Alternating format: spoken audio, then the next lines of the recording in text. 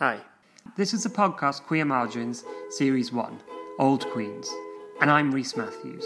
Each week I'll be sitting down with an older member of the LGBTQ community to talk about their experiences.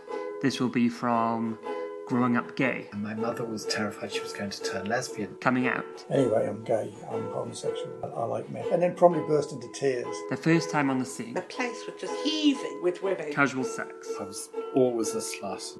long-term relationships, We were a force to be reckoned with as a gay couple. the ups, Oh, God, it was so exciting. the downs, Every minute of that marriage was absolute misery for me. the first time they met another queer person, I just thought, Jesus, that's disgusting, what's that about? how they feel about queer life today, A lot of people probably aren't aware that in 72 countries it's still punishable by death. and a lot more. I'll be speaking to a range of older queer people, including a lesbian who spent the majority of her life in the closet, married to a man in South Wales. I also talked to one of the first people to be diagnosed with HIV in Britain, who was told he would die in a matter of weeks, but he is still alive today. I wanted to talk to these people because they're a part of our society we don't hear from often, and yet they've lived through some of the most important parts of queer history. Suffering, protesting, and partying for what we have today.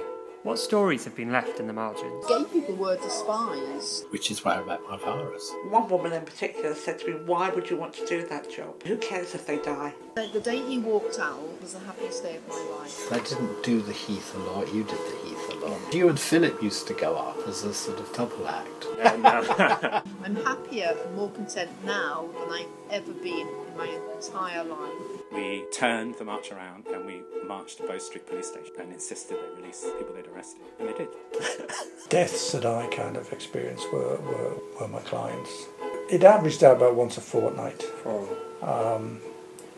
And some affect you more than others. But we'll move on now, I think. Subscribe and listen. And follow on Instagram at Queer Margins or visit the website queermargins.com.